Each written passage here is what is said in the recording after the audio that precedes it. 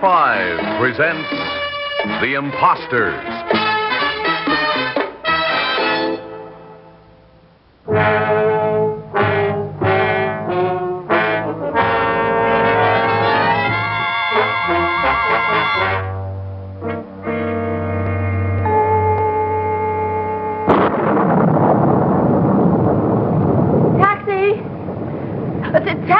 Taxi!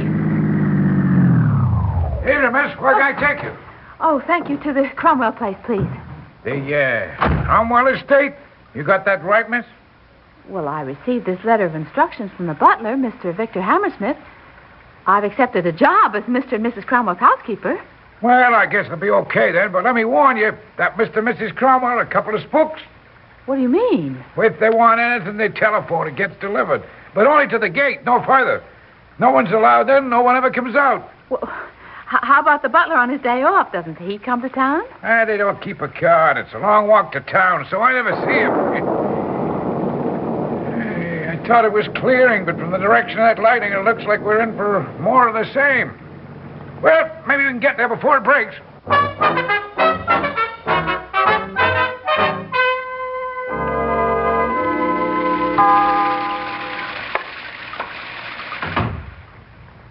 Set your bag down there.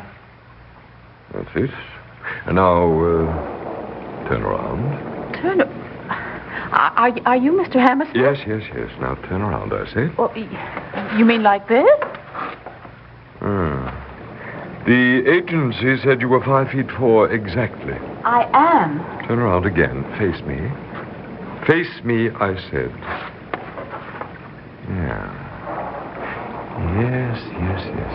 Listen, it was 5 hours on that train, and I'm tired. Would you mind telling me where my quarters are? Forgive me, Angela. I've been so anxious to see you, to find out if you measured up to what they led me to expect, and you are perfect. Here. Now, let me help you with the raincoat. Well, that's better. I'll fix a nice supper for us. You must be hungry after the train. Matter of fact, I am. Good. And, drink first, Why, thank you, Mr. Hammersmith. Victor. My name's Victor. Sit down. I've been preparing for your arrival, and I'm very anxious to know you.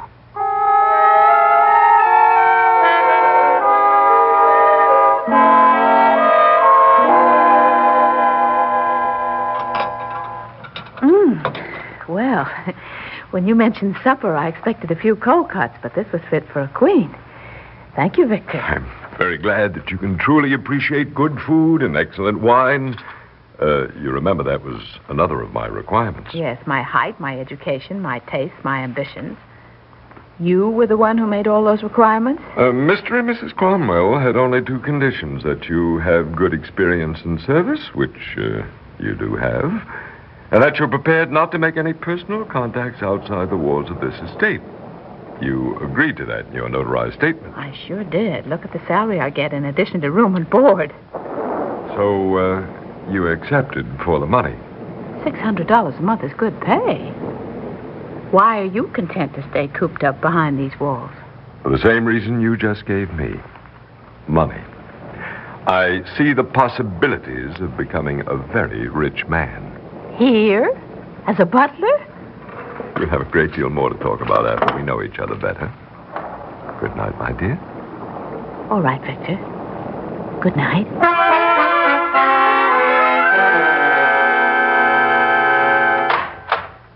Yes, Angela. Tea is served in the drawing room, ma'am. Oh, thank you. Will Mr. Cromwell be joining me? He's already there, ma'am. Good. Walk along with me, Angela. Oh, yes, ma'am.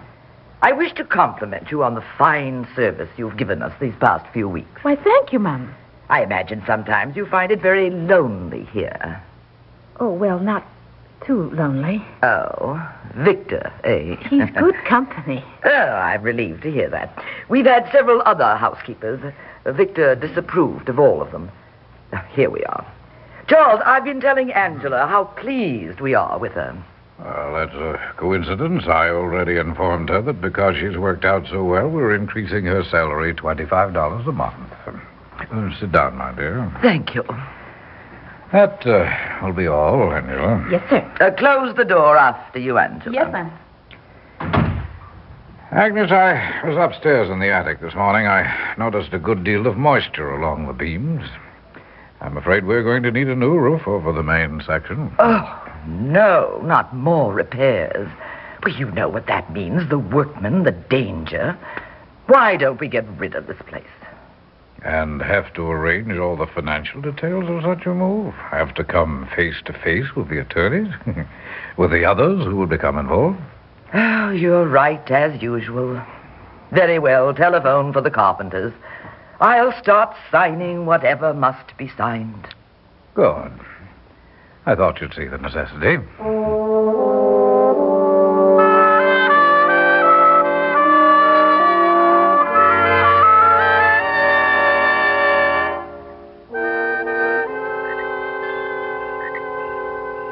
Oh, Victor. I never thought I could feel this way about anyone. I love you, Victor. So, now you have two loves, hmm? Two? No, just you. No. Two. Me and money. Or am I wrong? You are right, my dear. Oh, to have both, I would want nothing more. You can have both. We can get married and we can be rich. Oh, Victor, you don't have to hand me a line. No, it's true, Angela. It's true. What are you talking about? I've got it all worked out down to the finest details. It's absolutely foolproof. It just depends now on you. Well, if that means marrying you, my darling, I will agree to anything. Anything, Angela? Anything? Would you agree to, murder? Did you say murder? How would you like to be mistress of this place, to own the fortune that belongs to her? Victor, how could we ever do that? By following my plan. It's a perfect setup, Angela. When Mr. and Mrs. Cromwell are both dead, you and I will have everything within the walls of this estate and all the money sitting in that bank in town. But won't they be missed? Won't the police come searching? Not if we make no mistakes. You see, Angela, you and I will become Mr. and Mrs. Charles Cromwell. What do you mean? Well, can't you see the resemblance between Mr. Cromwell and me? Well, yes. And you resemble Mrs. Cromwell. I made very sure before I hired you, you remember? Yes, I do. But suppose other members of the family show up. Suppose there are doubts about us. I've checked very carefully. There was a brother, but he died last year. He left his money to the Cromwells. But now there are no relatives. I'm a very skillful forger. I can sign his name so that even he can't tell the difference. I tested him once. I'll teach you how to forge her signature. You see, all transactions with their attorney, with their bank, all their contacts with the world outside these walls are made through the mail. Well, it sounds perfect. Yeah, but it gets better. No one is certain any more of exactly what they look like. The fools have built their own little world within this estate only as it's going to turn out, my dearest Angela. They built it for us.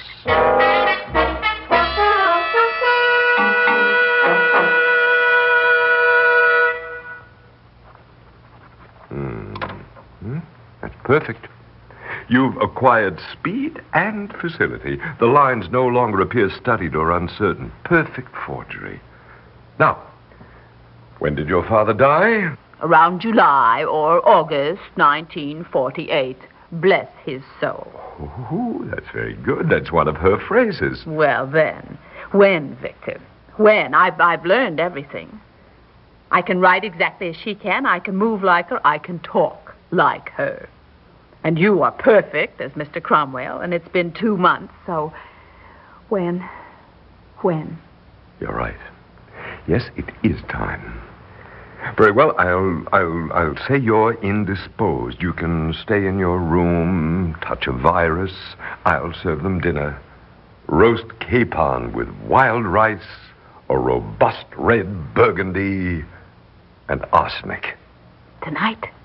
Tonight.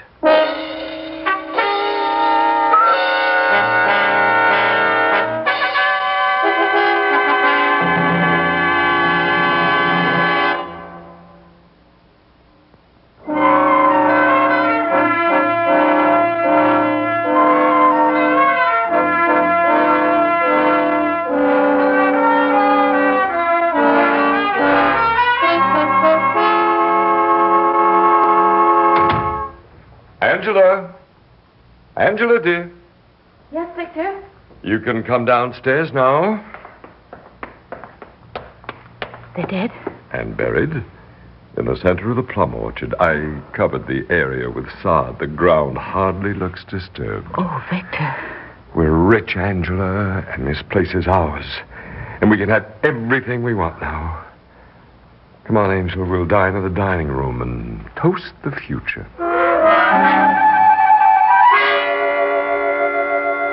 I've just been to the mailbox outside the gate. Well, did it come? The bank accepted our signatures as I knew they would. Look, Angela. Our first withdrawal, $5,000 in cash. Oh, my. Oh, just the feeling of money. The glorious, green, luxurious feel of so much money. It even smells rich. And now think of it, dear. There's $2 million more where that came from. I've thought of nothing else for weeks. What can we buy? I want to spend and spend and spend. Well, have some dresses sent here on approval, perfume, jewelry. Oh, here's the rest of the mail. All right. Stack of catalogs. Look through them and order whatever you want. I'll be down by the pool if you'd like to join me. Oh, Victor, what's this? That envelope? Where'd you get that? Well, it was stuck in the fold of this pamphlet. I must have overlooked it. Let me see. Addressed to a Mr. Frederick Mason. The mailman must have dropped it into our box by mistake. Oh, no. It says in care of Mr. and Mrs. Cromwell. So it does. Return address, Zurich, Switzerland. Open it. Yeah. And we can burn it. Whoever sent it will think it was lost. Well, what does it say? Right. Dear Father, you shouldn't have paid the entire 4 years' tuition to the university here. I tried to tell you when I last saw you years ago that I had serious doubts about my ability to earn a degree. Now I've quit, and they refuse to return any of that money. I have enough, however, for a flight back to the States. I'll see you soon to ask your forgiveness, Paul. Who are these people? I haven't the vaguest notion. But he says he's coming here to see his father. Yeah, I know. Could you have slipped up somewhere? No, not anywhere. But I don't understand this at all. Well, we've got to do something. I mean, if he's coming here. He is not. Some fool has made a mistake, that's all. I won't let anyone pass that gate.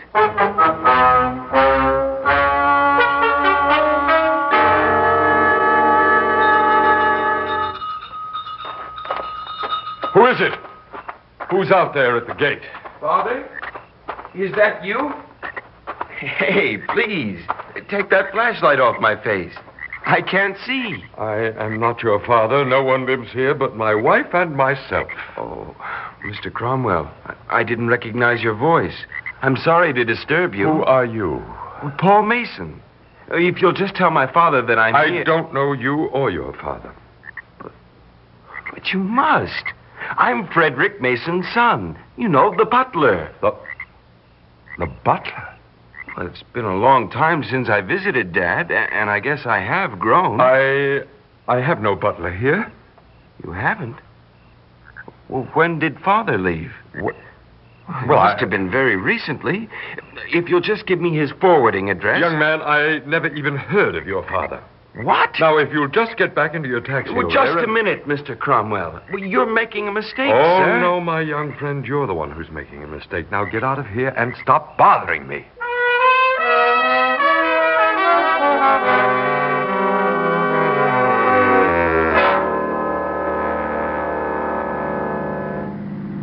Here comes a car, Victor. Yes, I see it. It's the police. Oh. And that young man from last night is with him. Now stay right there, Paul, while I talk to them. Yes, sir. Mr. Cromwell? What do you want? Just some information. What kind of information? I'm looking for Frederick Mason. He was your butler. Well, that's what that young man claimed last night, but I assure you, Lieutenant, I don't know what he's talking about. Oh, that's very peculiar. Why do you say that? Well, this letter that Paul Mason gave me, it was mailed from right here only 2 weeks ago. You're certain? Take a look at the envelope. Yes, I see. But This envelope doesn't indicate that it was sent from our mailbox out by the road. Oh, I know. So I checked with a mailman who has this route. He doesn't handle many letters sent to Switzerland, so he couldn't help noticing them. He told me that every 2 weeks for years he's picked one up from your mailbox. Well, then someone else was using that box. I don't know any Frederick Mason. He could have worked for you under an assumed name. I doubt that very much. Oh, it's possible, isn't it? Oh, here, Mr. Cromwell. Paul gave me this snapshot of his father. It isn't a very clear picture, but maybe you can recognize him. Here, take a look. I'd like to see it, too, if I'm... Well, what is it, Mrs. Cromwell? You recognize him? No, of course I don't. Obviously, this is upsetting Mrs. Cromwell. I must ask you to leave. You don't know the man in this snapshot? No, I do not. Now, will you please go?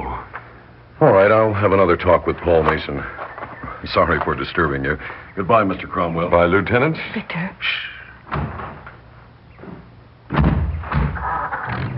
You saw that snapshot. Didn't you recognize that man? Yes. We knew him as Mr. Cromwell. He's the one I killed. But he was the young man's father. I'm afraid he was. You've made a terrible mistake. I only know that for years they lived here as if they owned this place. But then they must have been impersonating the Cromwells, just as we've been doing. That would account for the isolation and the secrecy. Shut up. Why doesn't that cop pull out of here? He's talking to the young man, and I don't like it. It'll be all right. Just don't panic. Smile. Smile, I said. That's it. If we pretend nothing's wrong... They are both coming over here. Well, Mr. Cromwell... I thought you were through bothering us, Lieutenant. Well, Paul just told me that he couldn't see you in the dark last night, and he hasn't been able to get a good look today, but... He's not interested in me. He's trying to find his father, isn't he? Well, Paul, what do you say now? I still can't be sure. Mr. Cromwell, would you please take off those dark glasses? Well, why should I? You've imposed on me enough. Now, will you get out of here? Well, I recall that Mr. Cromwell was taller and he had less hair than this What man. kind of nonsense is this? Well, when I was about 15 years old and my father was the butler, I visited here. I can remember Mr. and Mrs. Cromwell very clearly. Yes. You are not Mr. Cromwell. He's lying, Lieutenant. And her. I've never seen her before in my life. This is absolutely ridiculous. We can prove who we are. Victor, go up and get the papers. Shut. Victor? Is that your name, Victor? Oh, of course not. She's upset. Exactly. She's upset, and she didn't take time to think. No, What's your last name, Victor? My name is Cromwell. Charles Cromwell. And she calls you Victor, and this young man can't recognize you? And you deny that until 2 weeks ago, Frederick Mason was sending mail from here? I tell you, we're Mr. and Mrs. Cromwell. Well, maybe you are, but I'm beginning to doubt it very much. Nothing adds up. Come on, I'm taking both of you into town. I intend to find out just exactly who you really are.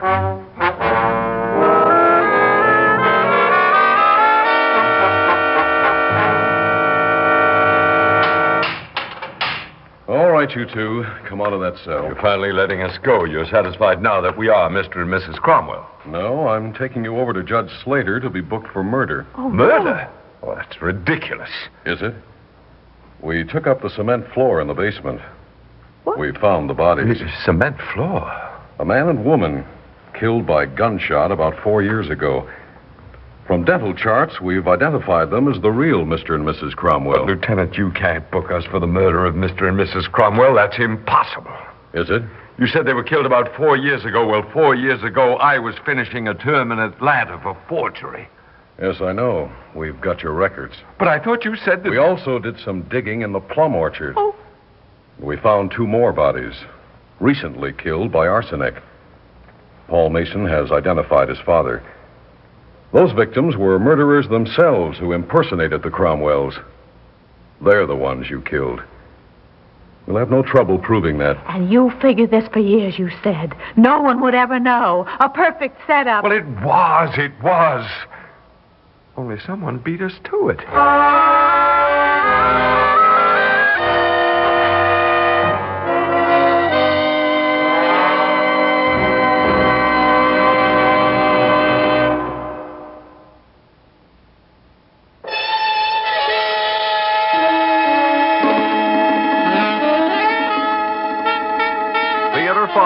has presented The Imposters, written by Peter Fernandez, produced and directed by Warren Somerville. In the cast, Arnold Moss, Leslie Woods, Claudia Morgan, Jeff David, and Ian Martin. Audio engineers Marty Folia and Neil Pultz. Sound technician Ed Blaney. Script editor Jack C. Wilson. Original music by Alexander Vlastotsenko. Orchestra under the direction of Glenn Osser. Executive producer for Theater 5, Ted Bell. We invite your comments. Write to Theater 5, New York 23, New York. That's Theater 5, New York 23, New York. This is Fred Foy speaking.